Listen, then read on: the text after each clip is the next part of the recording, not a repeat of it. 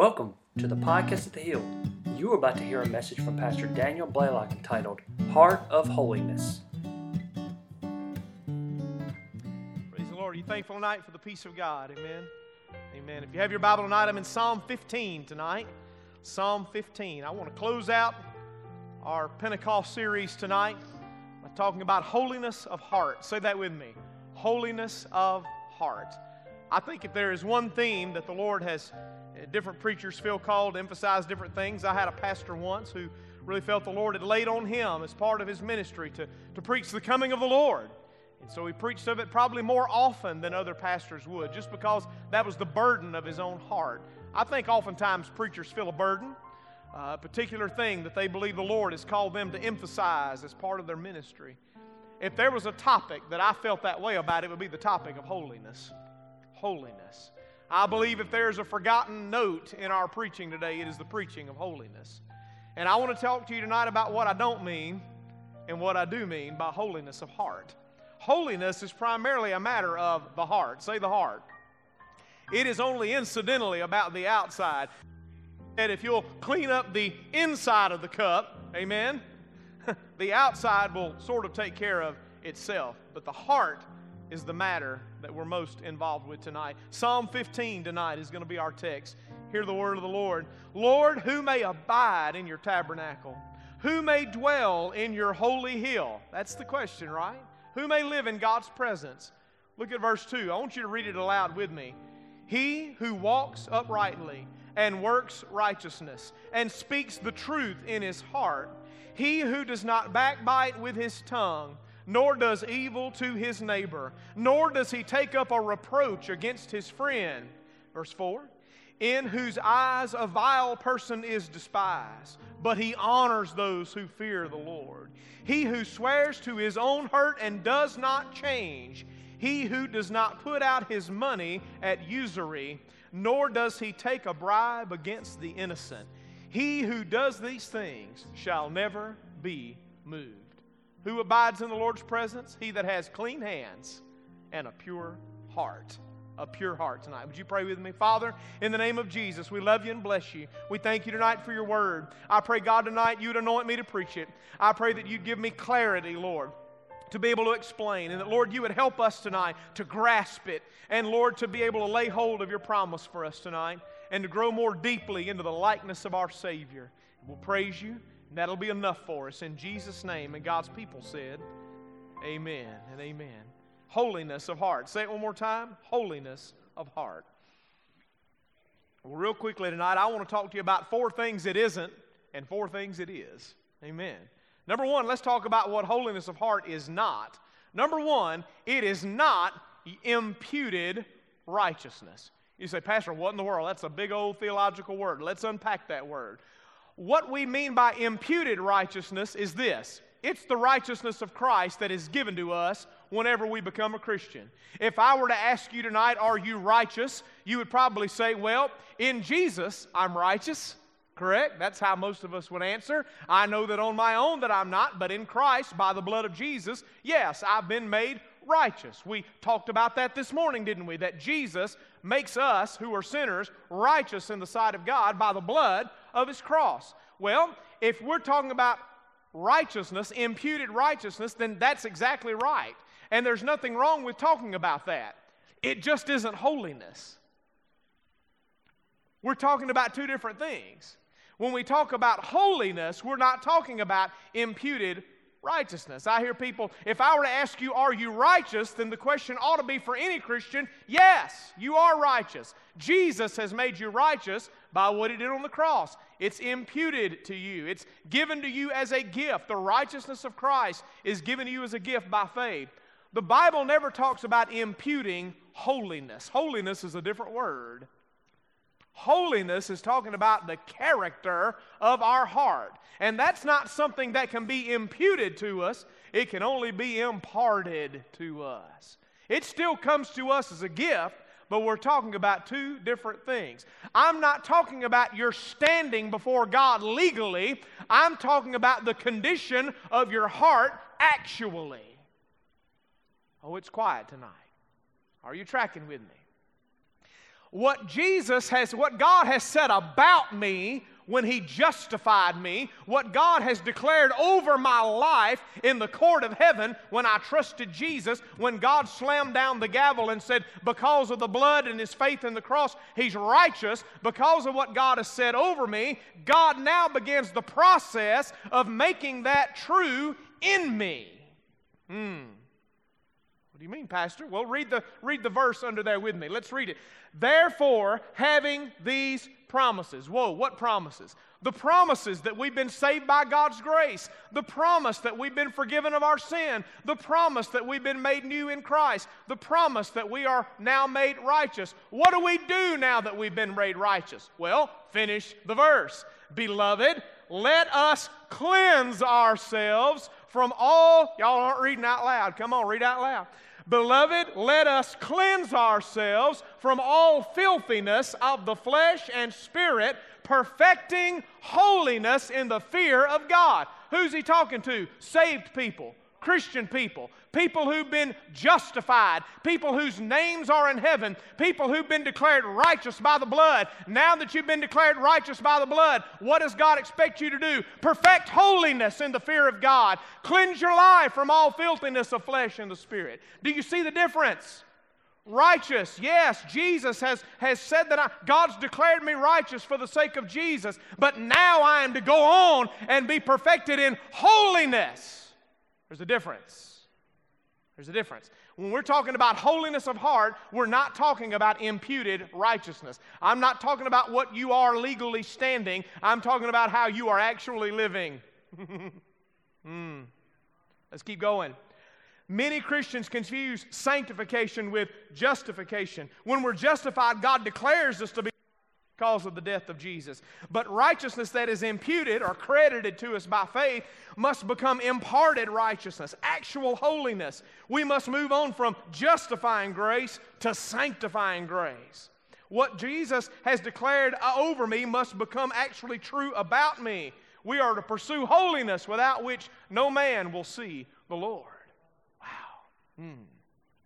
So holiness is not imputed righteousness. Number two, what is holiness of heart? What is it not? No, it is not good behavior.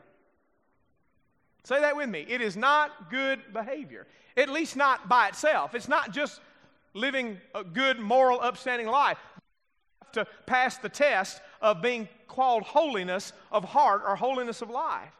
Hear what Jesus said about a group of people in His day who could definitely check the boxes and say that they were doing all the right sorts of things. They were exercising good behavior. They were the scribes and the Pharisees, the people of Jesus' day. And yet Jesus says in Matthew 5:20, "For I say to you that unless your righteousness exceeds the righteousness of the scribes and the Pharisees, you will by no means enter the kingdom of heaven."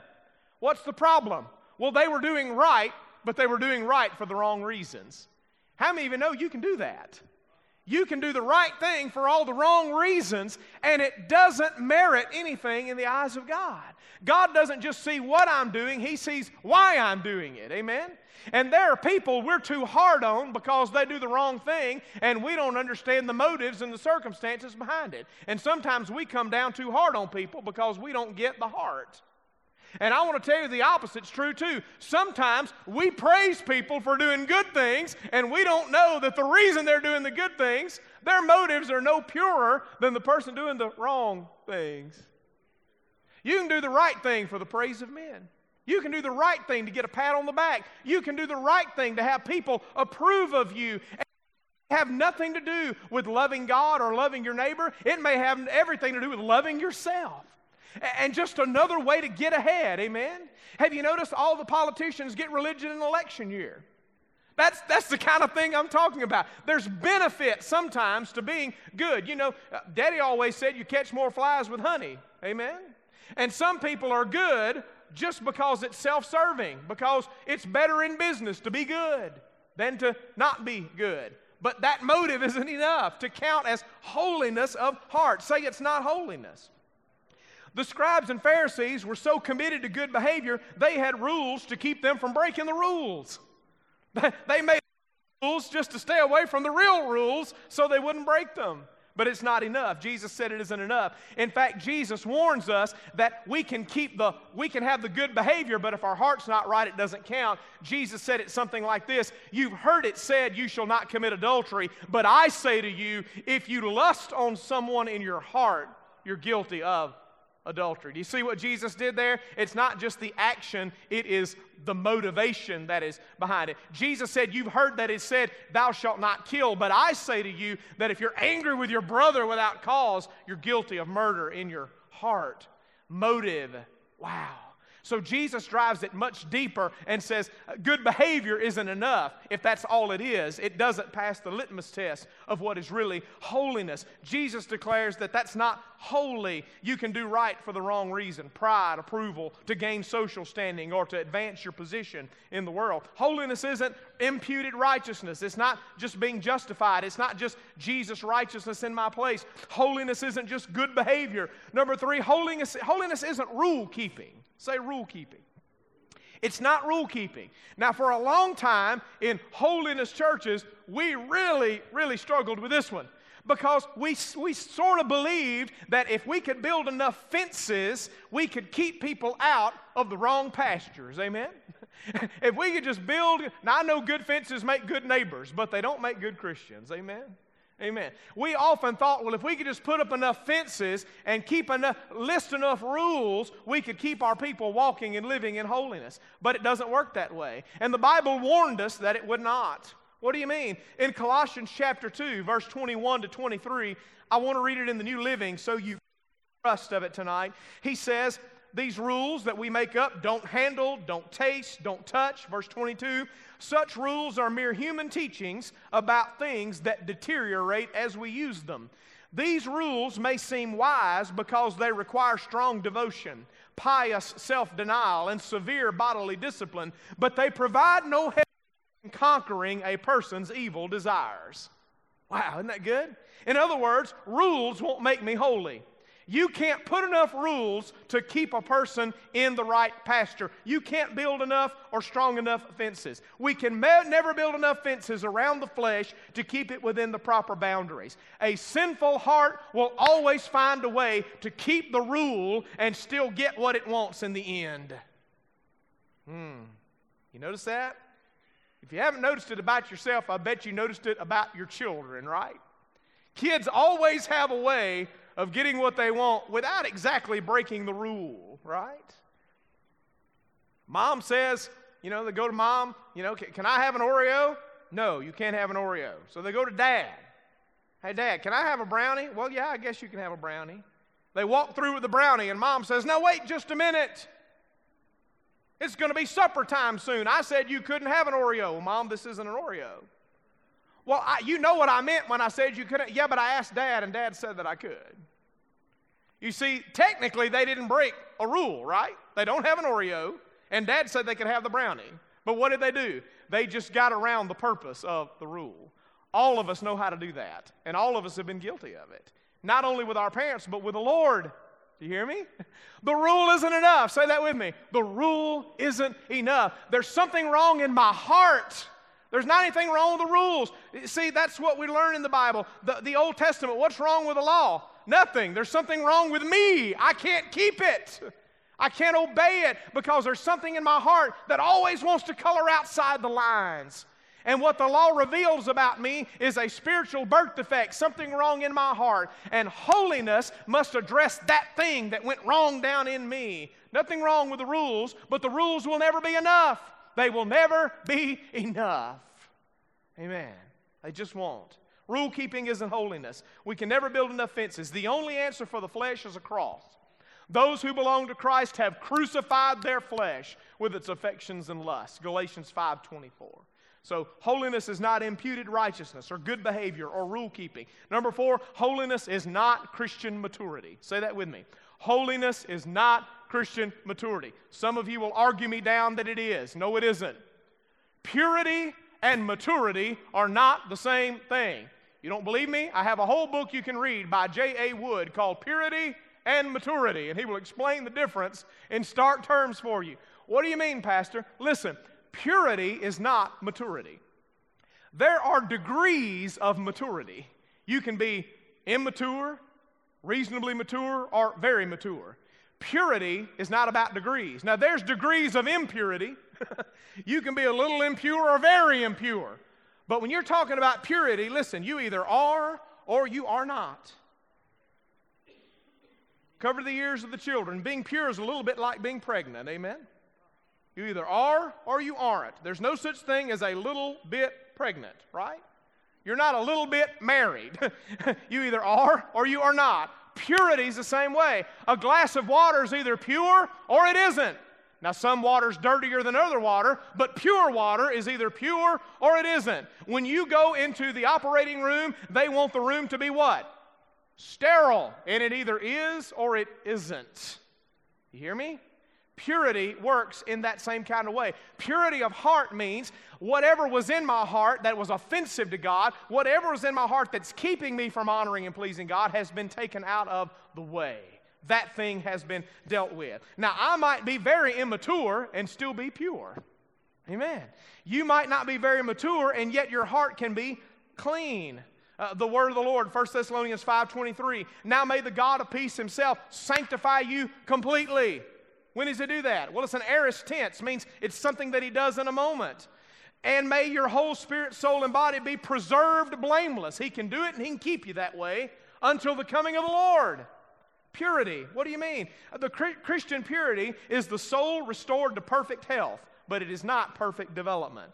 The soul restored to perfect health, not perfect development. A baby may be perfectly healthy and yet is very immature. There's a difference between a baby and an infant and a toddler and an adolescent and a full-grown man. There's a difference in maturity. But if you are free from disease, you are healthy. Holiness is wholeness. Say that with me. Holiness is wholeness. It doesn't mean I'm a blue ribbon winner, but it means everything's there that ought to be there. The word is the word shalom, peace, wholeness, soundness, everything there. The word in the Old Testament about a lamb that was whole, a whole burnt offering, a lamb that was blameless. It doesn't mean it was pretty. It doesn't mean it was the nicest one in the flock. It didn't mean that, it wasn't ugly. What it did mean was this. It had 2 eyes and 4 legs and 2 ears and no spots and sores on it. It was everything a lamb ought to be. I want to tell you tonight, we may not be blue ribbon winners, but we can have integrity. Integrity. And that integrity is what the Bible calls holiness. Say integrity. Integrity. Christian maturity is not the same thing as holiness. My professor Steve Flick used to say this way, even green apples can be perfect. An apple may be green, and yet the skin isn't broken, and it doesn't have any worms on the inside, and it doesn't have any bite marks on it, right? It's pure, but it's immature. Purity and maturity are not the same thing. When we're talking about holiness, we're not talking about maturity, we're talking about purity. We're talking about the condition of our heart. Has my heart been cleansed? Again, give an example from our marriages. Jesus said, "Blessed are the pure in heart, for they will see God." What we're talking about is a heart that is faithful to God. Now, my wife is here. You can ask her after church if this is true or not. There are many things in which I could mess up in my immaturity, and it would not cost me my marriage. She might put up with any number of things for a season, and she did at the early part of our marriage until she trained me like I was supposed to be. Amen? Not to leave my clothes in the floor, not to do this or that or the other.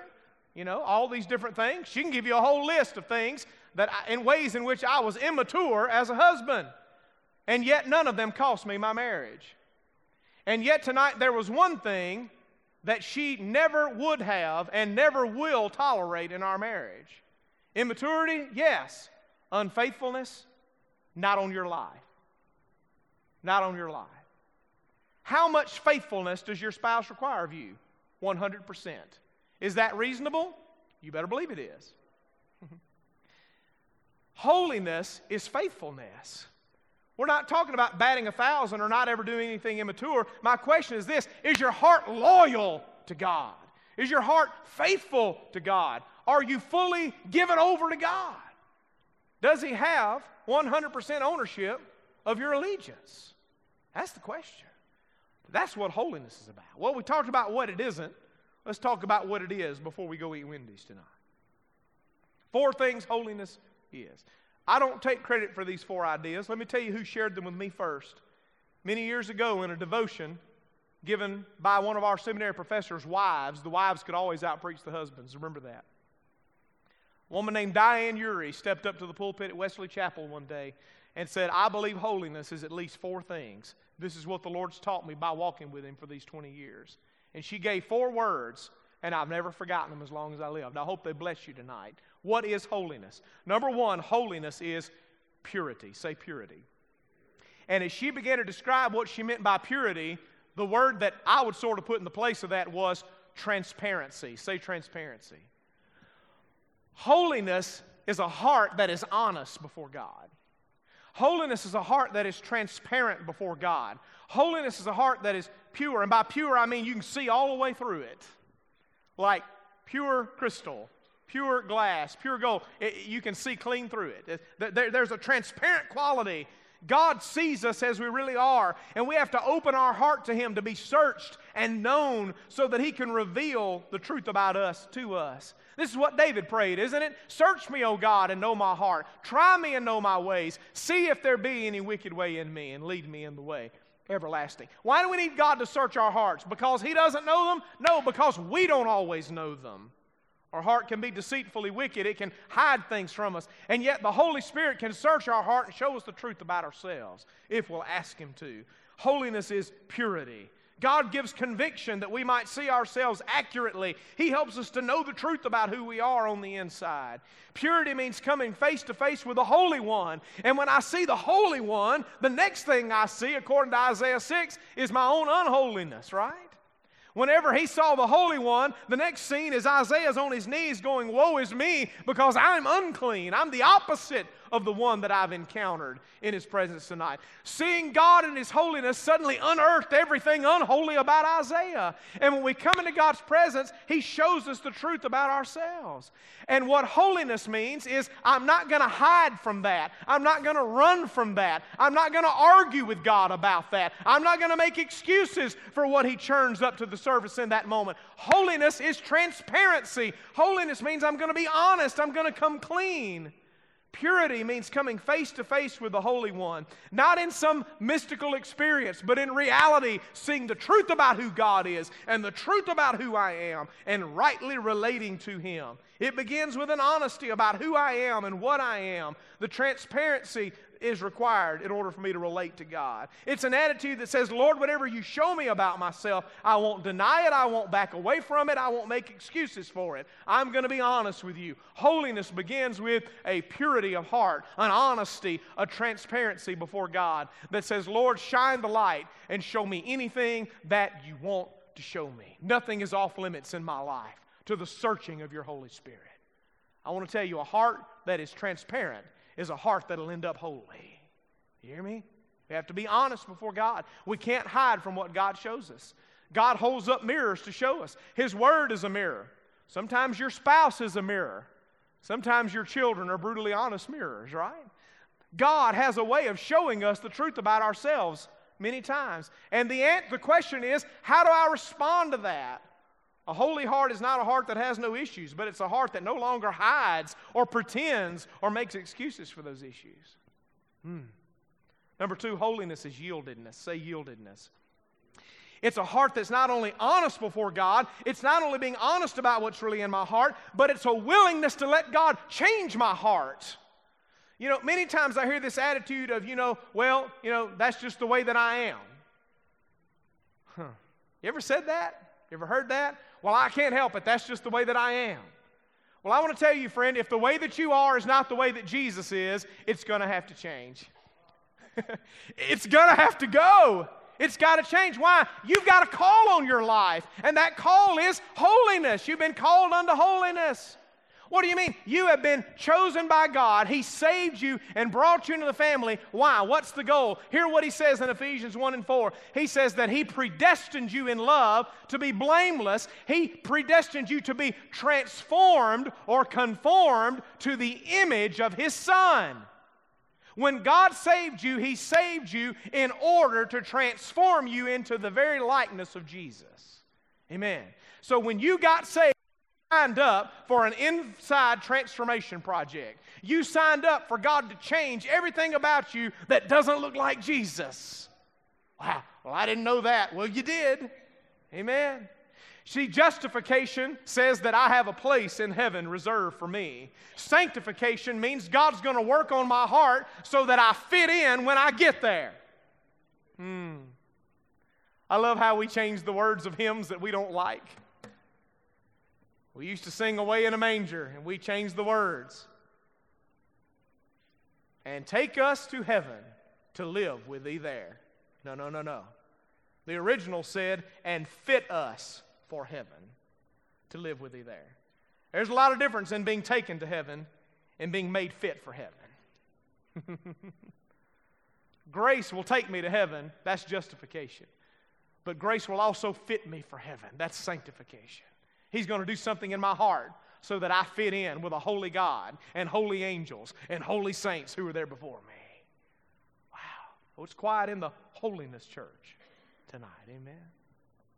What is holiness? It's purity, it's honesty, it's transparency. Number two, it's yieldedness. Lord, not only can you show me anything, but you have permission to change anything. You have permission to address anything. Anything you see about me that isn't like your Son. Holy Spirit, take it. I can't change it, or I would have already changed it. But Lord, what I can do is not fight you about it, not make excuses for it, and I can lay it on the altar and say, Lord, by the power of the cross, by the strength of the Holy Spirit, can you do something in my heart that addresses that wrong thing in me? And the answer of the gospel is, yes, He can.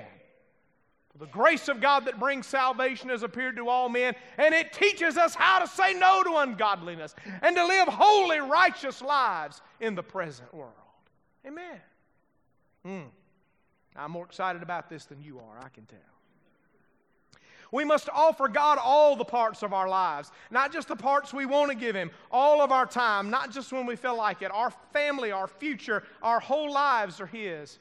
Philippians 2 said Jesus didn't grasp anything. He didn't hold on to His rights as God. He freely gave them up. He emptied Himself. He willingly laid them aside. His exalted position in heaven, His omniscience, His power, His life was always yielded to the Father. It wasn't just love for us that caused Jesus to submit to the cross. It was love for His Father. It was obedience to His Father. It was submission to His Father that caused Him to do that. He was submitted to the Father. That's why He did it. Yieldedness is holding things with an open hand, not a closed fist, saying, Lord, my life is like this, and whatever you want to give me, I'm open to receive, but whatever you want to take from me, you also may take. I'll never forget the effect as a young Christian of hearing Dr. E.V. Hill preach his own wife's funeral. He preached baby's funeral, standing in the pulpit at the Mount Zion Missionary Baptist Church in Los Angeles, California. Her request was that her pastor preach her funeral. And so he stood there and preached his wife's funeral, and his text was from the book of Job. And he preached, and he said, my text today is the Lord is given. And he talked about all that the Lord had given in his wife. And then he said, and the Lord has taken away.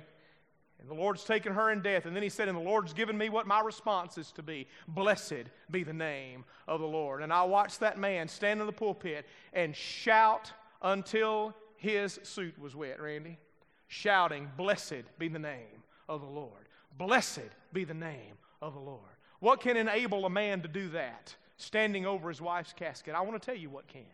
Holiness of heart. The grace of God.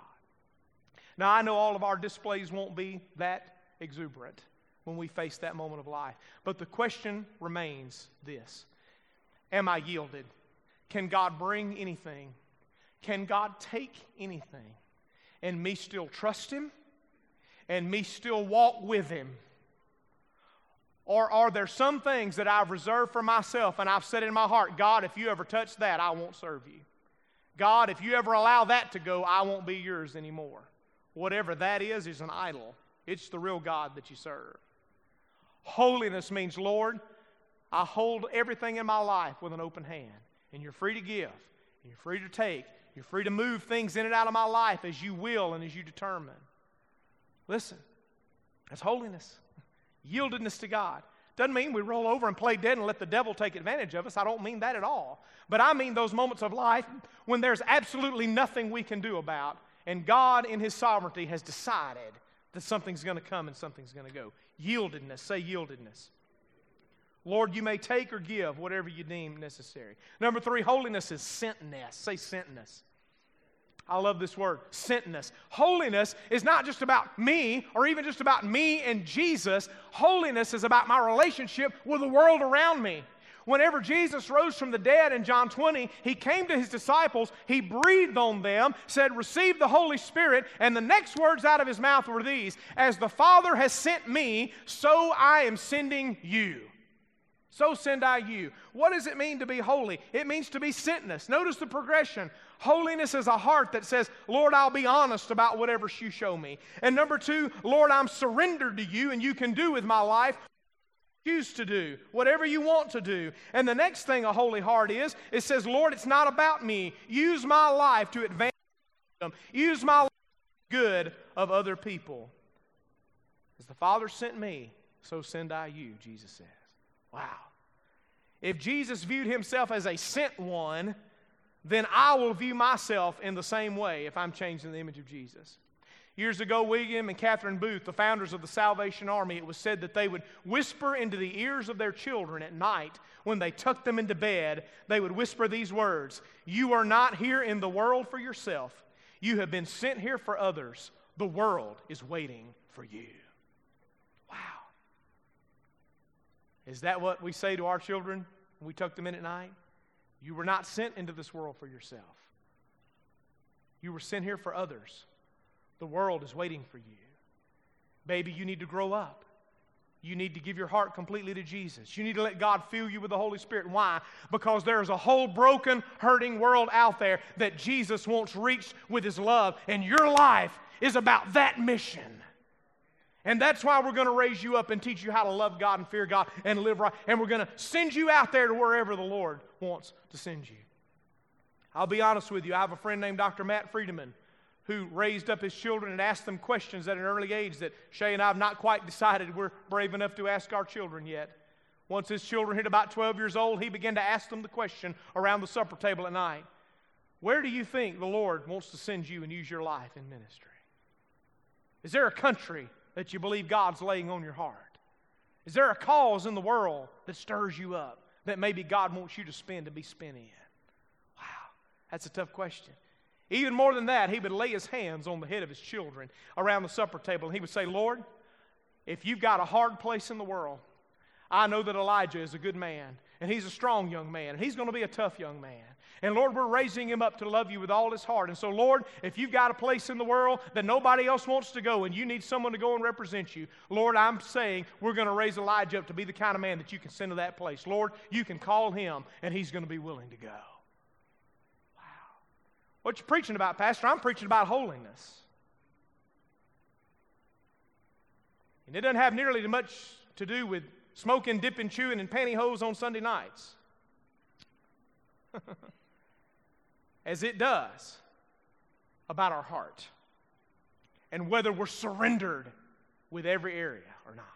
Holiness is purity, it's yieldedness, it is sentness. But Pastor, that doesn't sound safe. You can't be safe and sent at the same time. We have to decide, has God called us to safety or has God called us to sentness? He's called us to sentness. The Bible is clear. Safeness is boring. It's even crippling. I fear we often are raising families in a bubble that they're afraid to leave. And God wants us to call them to adventure, to risk, not for ourselves, but for Him and for others.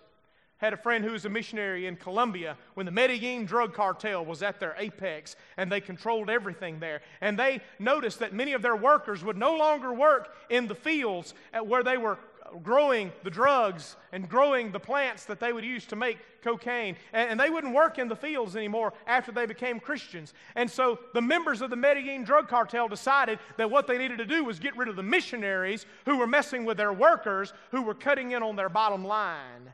And so they created a hit list of missionaries. Can you imagine being a Christian missionary and waking up one morning and finding out that your name is on the hit list of the Medellin drug cartel? That's a scary thing, isn't it? Someone asked those missionaries, how do you live under that kind of scrutiny? And they said, we've learned to relax in the sovereignty of God. We've learned to relax in the sovereignty of God. Our lives belong to Him. We are His as long as He wants us here. And as long as He wants us here, there's nothing the Medellin drug cartel can do to stop us from being here. Wow. That's holiness. Confidence in your God. Your life is surrendered to Him. The belief that I'm invincible until Jesus is done with me. That's what it leads to. Holiness. Sentness. Number 4. Holiness is receptivity. Say that with me. Holiness is receptivity. Diane Ury says it's a posture of receiving. Holiness is not something I can work up. It's something that God gives me. It's not something I can work up from the inside. It's something God gives me from the outside. He has to implant this in my heart. He has to impart this as a gift of His grace.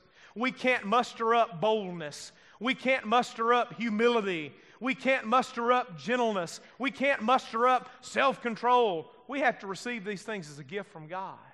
These are not things we produce. These are the fruit of the Spirit. This is what the Holy Spirit produces in a life that is yielded to Him, that is surrendered to Him.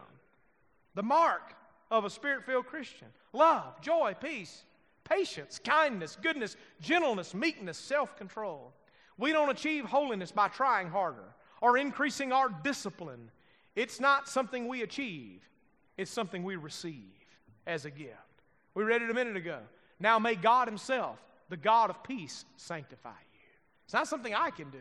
It's something God must do. But it's something that He can do and He will do. Will He do it? Yes. 1 Thessalonians 5:24, faithful is the one who called you, who also will do it. Will God do it? You better believe He'll do it. His Word says He'll do it. This is the will of God. It's the will of God. 1 Thessalonians 4:3, this is the will of God, even your sanctification. It is God's will that this work be done in my life, that I be given a holy heart. Pastor, does it matter? Yes, it does. Without holiness, no man will see the Lord. Blessed are the pure in heart, for they will see God, and they alone will see God. Wow. Wow. Quiet. It's quiet tonight. Why? It's always quiet when you preach about holiness. What is holiness? Purity, yieldedness, sentness, receptivity. It's a heart that's yielded. It's a heart that's honest. It's a heart that says, I'm here for you, God, whatever you want to do with my life. It's a heart that says, and God, I can't pull any of this off in my own strength. The only way I'm ever going to be able to live this life is if your Holy Spirit comes and fills me and enables me to do what I cannot do on my own. Lord, the only hope for me is that my flesh be nailed to your cross and that your Spirit fill me and live through me the life of Jesus. This is not something we produce. This is Christ in us. What did Paul say?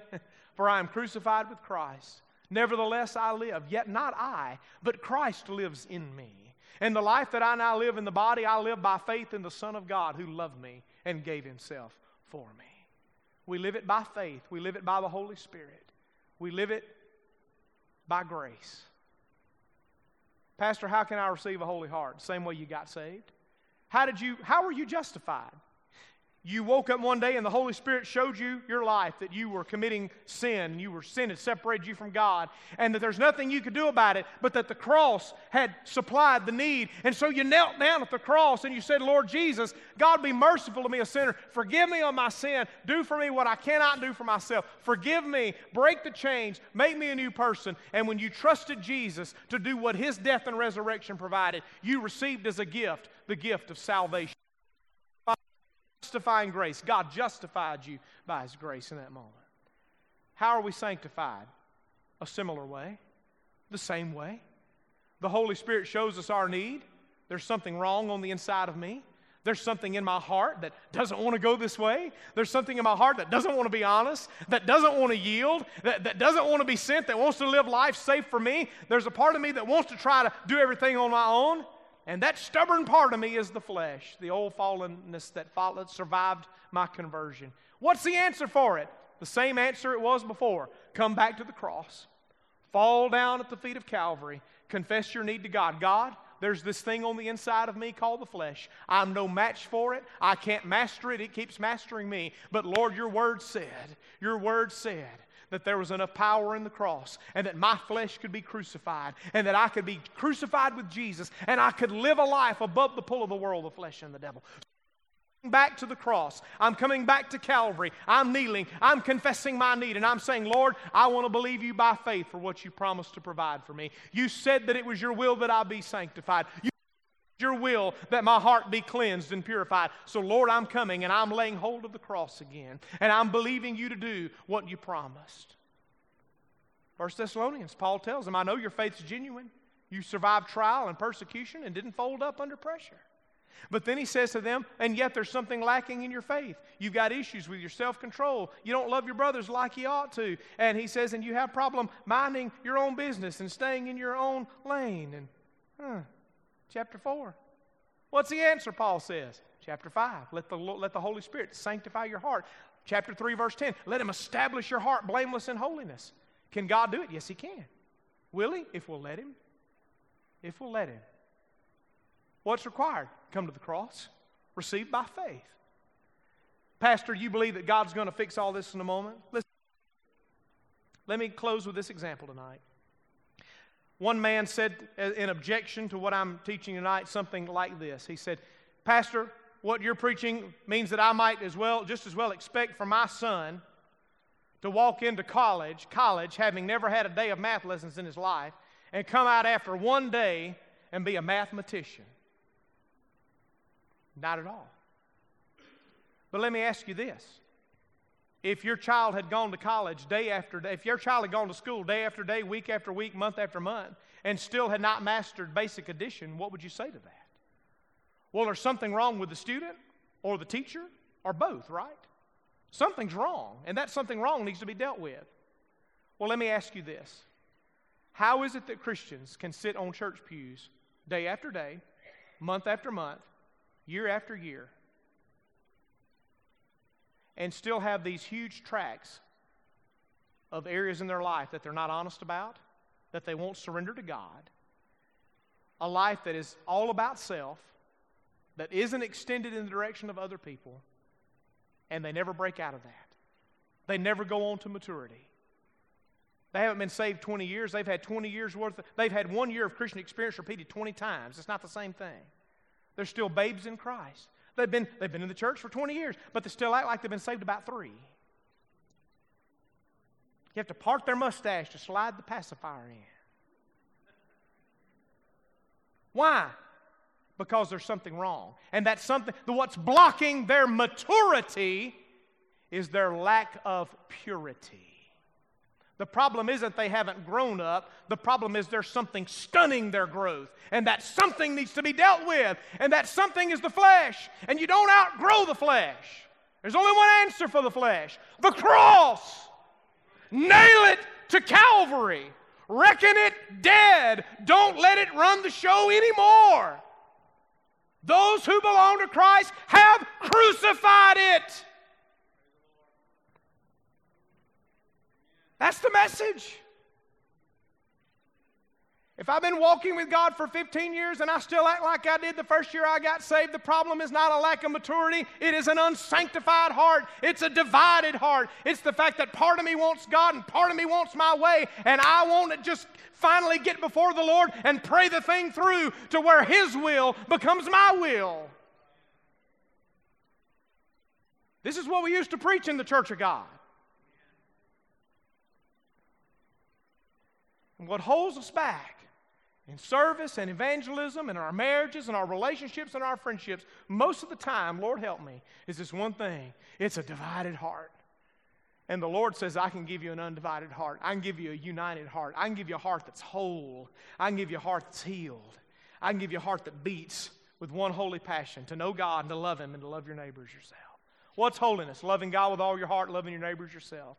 Love. Holiness is love. Say it with me. Holiness is love. His love perfected in my heart. My motive made clean. Now, are all my actions perfect? No, that's a maturity issue. But can my motive be clean? Yes, that's a holiness issue. Can God make my heart pure? Yes, He can. Yes, He can.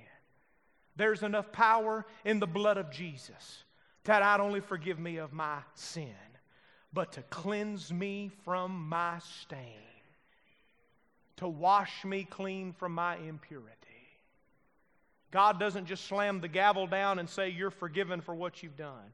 The blood of Jesus is more powerful than that. His blood can touch you and reach deeper than the stain is gone. He can purify your heart. Stand with me tonight, all over the Lord's house. What is holiness? Purity, surrendered heart, sentness, being willing to receive from God what we need from Him. Holiness is all this. It can't be nailed down. It's alive. It's not maturity or rule keeping or good behavior. It's the life of Christ in us. Holy One living in us. It only comes as we receive, yield to, and walk daily in the Holy Spirit's power. But I want to tell you, it's a life that we can have. It's a life we can enjoy. It's the life Jesus died and rose again in order for us to experience. John Oswalt used to say it this way: God did not save me in order to stamp forgiven on me. God saved me to stamp His image on me. You were predestined to be made like Jesus. Some of us think, well, that'll happen when I get to heaven. Listen, whenever Jesus comes back, that's the redemption of the body. Say the body. That's glorification. Sanctification doesn't happen at the resurrection. Sanctification happens now by faith in the blood of Jesus. There's nothing about death that's going to make me any holier than I am. Death just fixes my state.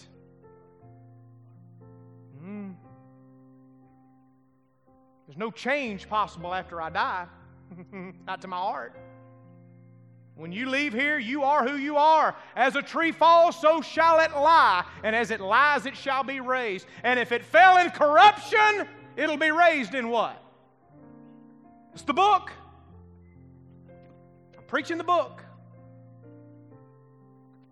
I want to fall on my last day with a heart that's clean and pure. And I may not be as mature as I ought to be in that moment, but even green apples can be perfect. And I can lay my head down and breathe my last breath. And between me and God, know that my heart and my motives have been made clean by the blood of Jesus. And even though I wasn't angelically perfect, my heart was 100% loyal to my Savior. That's what I'm asking tonight. Do you have a loyal heart? Allegiant, faithful, true to God, all the way? Do you have a surrendered heart? Do you have a heart that is stretching out in love and service to others? Do you have a heart that daily leans back and says, God, there's no way I can pull this off on my own. I need you to fill me day by day, moment by moment. I'm leaning on you, Jesus, to live this life through me. That's holiness. Transparent, surrendered, sent, receiving. Let's pray. Father, in Jesus' name, Lord, I hope that tonight there hasn't been mist in the pulpit that causes fog in the pew.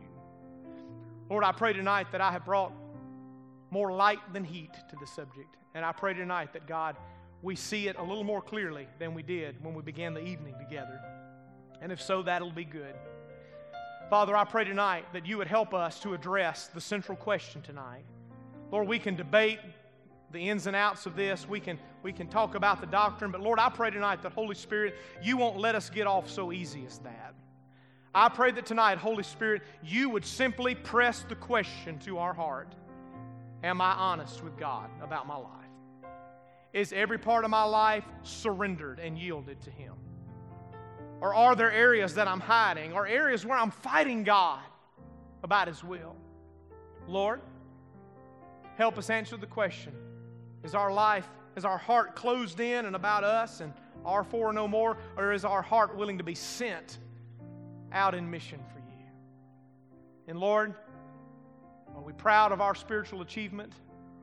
Or are we daily, moment by moment, leaning back on the power of the Holy Spirit, going, Lord, if you don't help me, there's no way I can live the life you've called me to. But Lord, if you will fill me, I know that you can make me stand as weak as I am. Holy Spirit, come and search us tonight. Search us and know our heart. Try us and know our ways. Holy Spirit, you do not come tonight to condemn us. You do not come tonight to make us afraid of our standing before the Lord. We are justified by your grace. But Lord, the question you press to us tonight is not about our standing.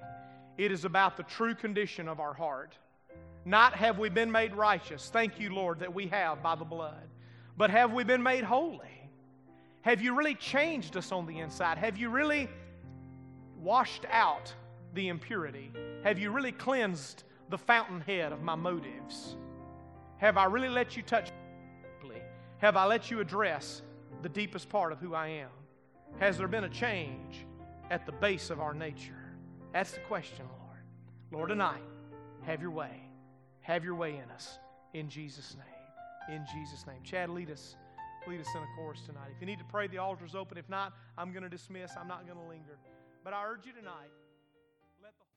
Thank you for listening to our podcast At the Hill. We pray that you were blessed by this message. For more information on what's happening at the Hill and to stay connected, visit our website at foresthillcog.org, join our Facebook page, facebook.com/foresthillcog, or download our app from the iTunes or Google Play Store.